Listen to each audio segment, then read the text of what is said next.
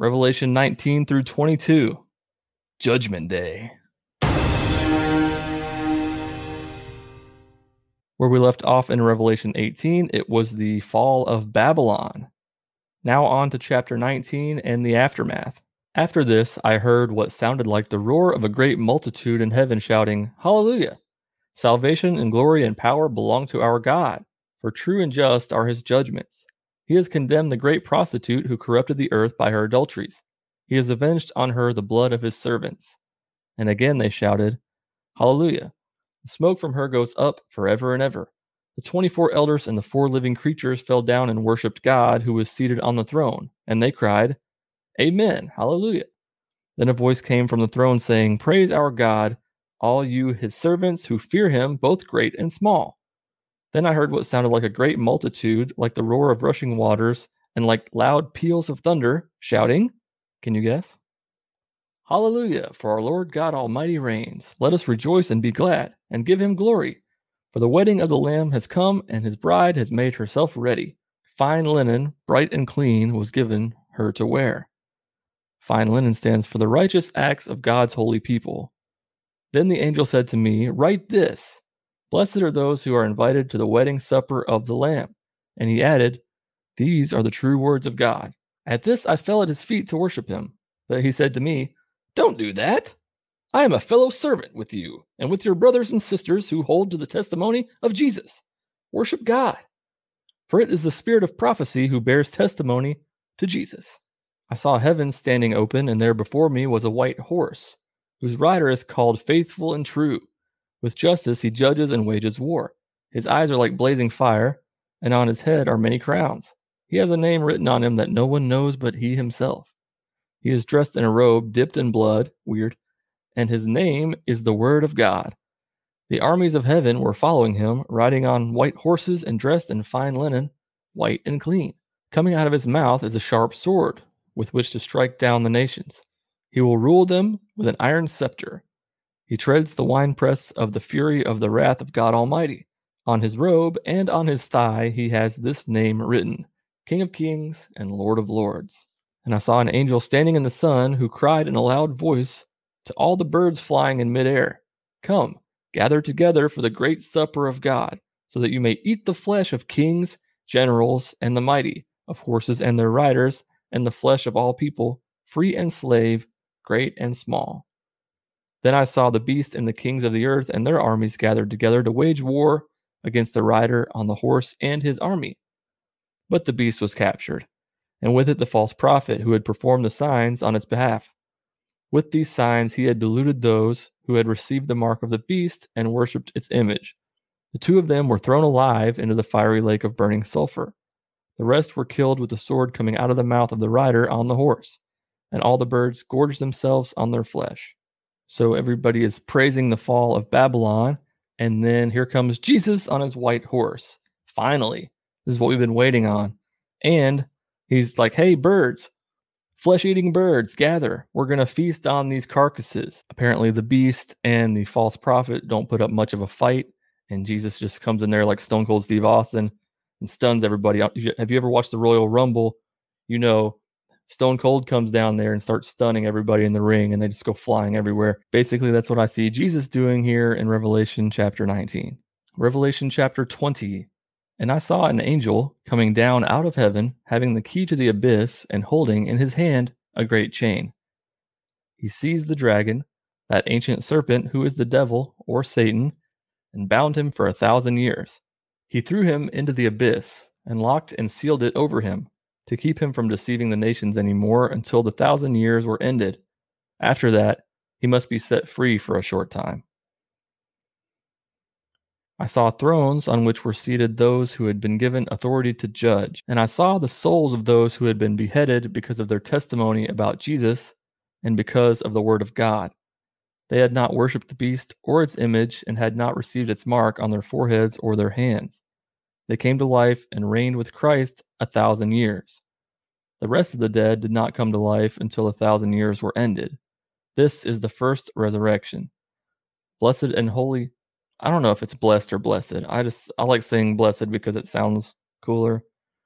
Blessed and holy are those who share in the first resurrection. The second death has no power over them, but they will be priests of God and of Christ, and will reign with him for 1,000 years. When the 1,000 years are over, Satan will be released from his prison and will go out to deceive the nations in the four corners of the earth, Gog and Magog, and to gather them for battle. In number, they are like the sand on the seashore.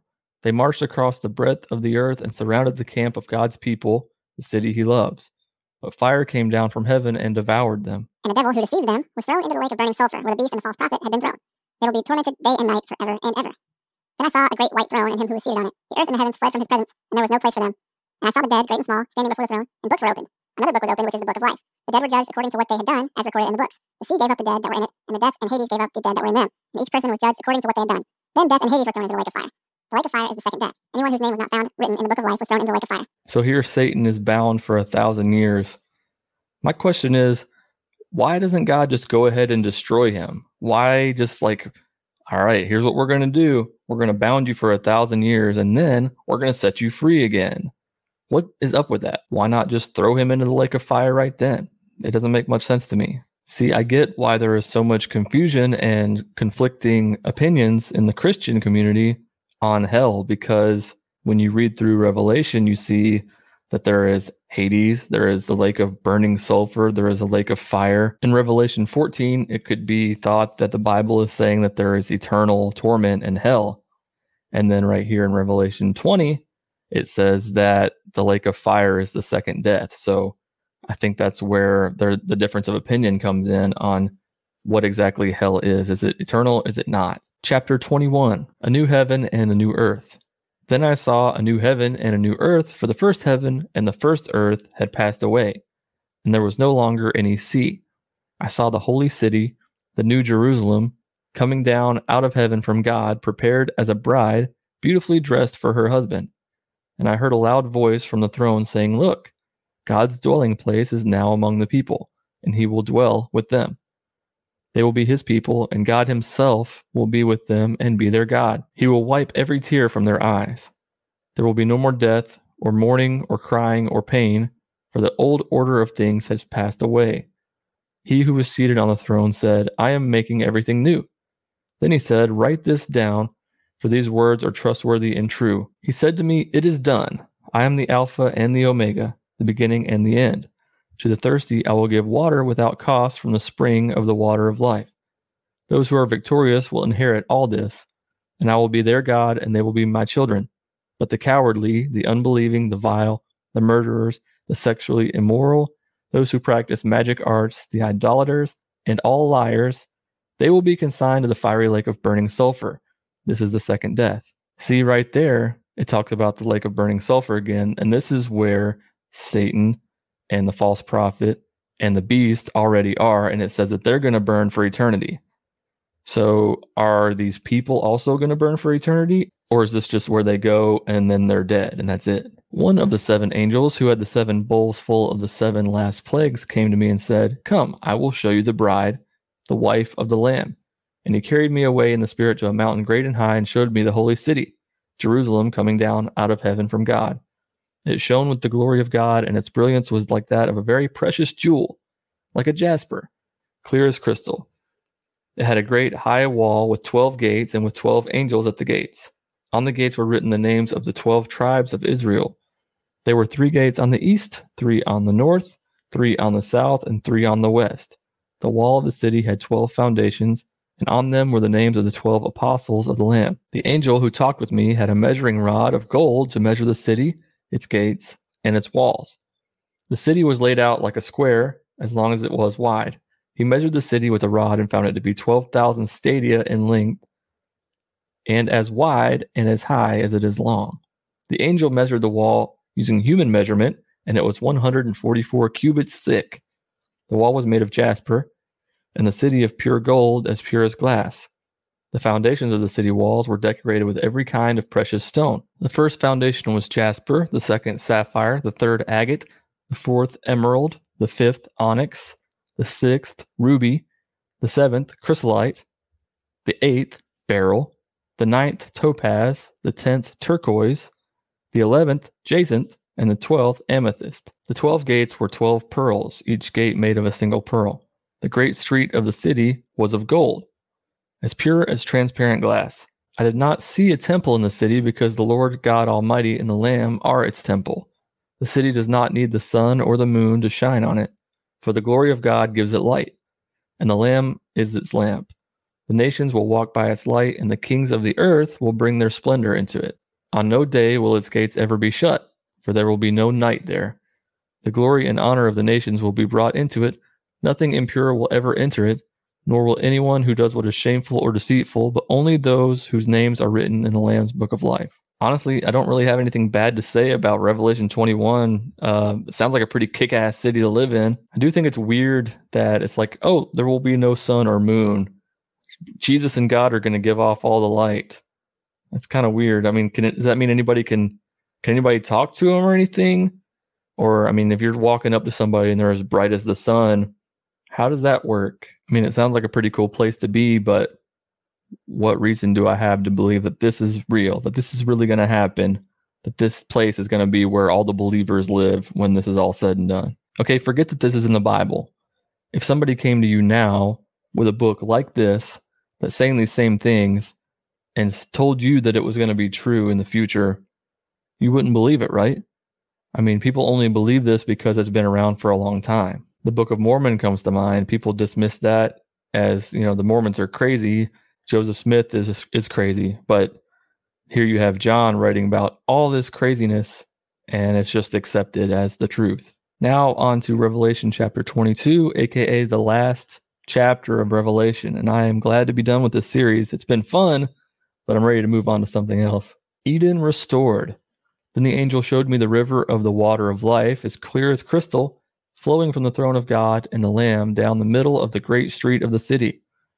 On each side of the river stood the tree of life, bearing 12 crops of fruit, yielding its fruit every month. And the leaves of the tree are for the healing of the nations.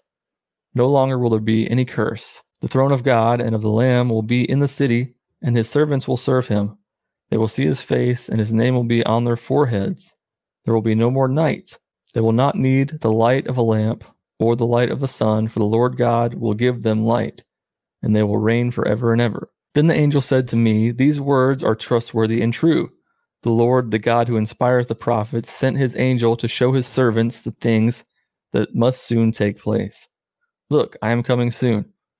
Blessed is the one who keeps the words of the prophecy written in this scroll. I, John, am the one who heard and saw these things. And when I had heard and seen them, I fell down to worship at the feet of the angel who had been showing them to me. But he said to me, 'Don't do that. I am a fellow servant with you and your fellow prophets and with all who keep the words of the scroll. Worship God, stupid ass.' Then he told me, 'Do not seal up the words of the prophecy of this scroll, because the time is near. Let the one who does wrong continue to do wrong. Let the vile person continue to be vile. Let the one who does right continue to do right. And let the holy person continue to be holy. Look, I am coming soon. My reward is with me, and I will give to each person according to what they have done. I am the Alpha and the Omega, the first and the last, the beginning and the end. Blessed are those who wash their robes, that they may have the right to the tree of life and may go through the gates into the city. Outside are the dogs, those who practice magic arts, the sexually immoral, the murderers, the idolaters, and everyone who loves and practices falsehood. I, Jesus, have sent my angel to give you the testimony for the churches. I am the root and the offspring of David, and the bright morning star. The Spirit and the bride say, 'Come.' And let the one who hears say, 'Come.' Let the one who is thirsty come, and let the one who wishes to take the free gift of the water of life. I warn everyone who hears the words of this prophecy of the scroll, if anyone adds anything to them, God will add to that person the plagues described in the scroll. And if anyone takes the words away from the scroll of prophecy, God will take away from that person any share in the tree of life and in the holy city which are described in the scroll. He who testifies to these things say, 'Yes, I am coming soon.' Amen. Come, Lord Jesus. The grace of the Lord Jesus be with God's people. Amen." Here's my big takeaway from Revelation. If God wants us to know these things, why would he give these visions to one person and then trust that that one person's message is going to get to the rest of the world? This message, which was written around 100 AD, which we no longer have any of the original manuscripts of. They've all been copied and copied imperfectly and translated multiple times. And the rest of us are just supposed to accept this as the truth, accept that Jesus gave John this vision and these words and all of these warnings. We're just supposed to believe that on faith, I guess. So what about the people who are born in different countries to different religions? Their parents have a completely different faith and they're raised up to believe those things. They're going to burn because they don't know these words of Jesus, because this wasn't introduced to them as a kid. I mean, you have to realize that road is a lot harder for people who aren't brought up with this scripture. The chances that they're never going to turn to this scripture are very high, and that makes them evil. That's the main issue I have. It's like, why should we believe this? If a God exists and he wants me to know that he exists and he wants me to believe these words that were written a couple thousand years ago, then he knows exactly where to find me. And that's the way I look at it. I appreciate you coming on this journey of revelation with me. If you like this channel and you want to support me, you can do so at patreon.com/JesusUnfollower for just a couple bucks a month. Anything helps. I really appreciate it. Thank you to my current patrons, Ainsley, Marissa, Leah, Robert, and World of Peepers. Until next time, let logic and reason guide the way. Peace out.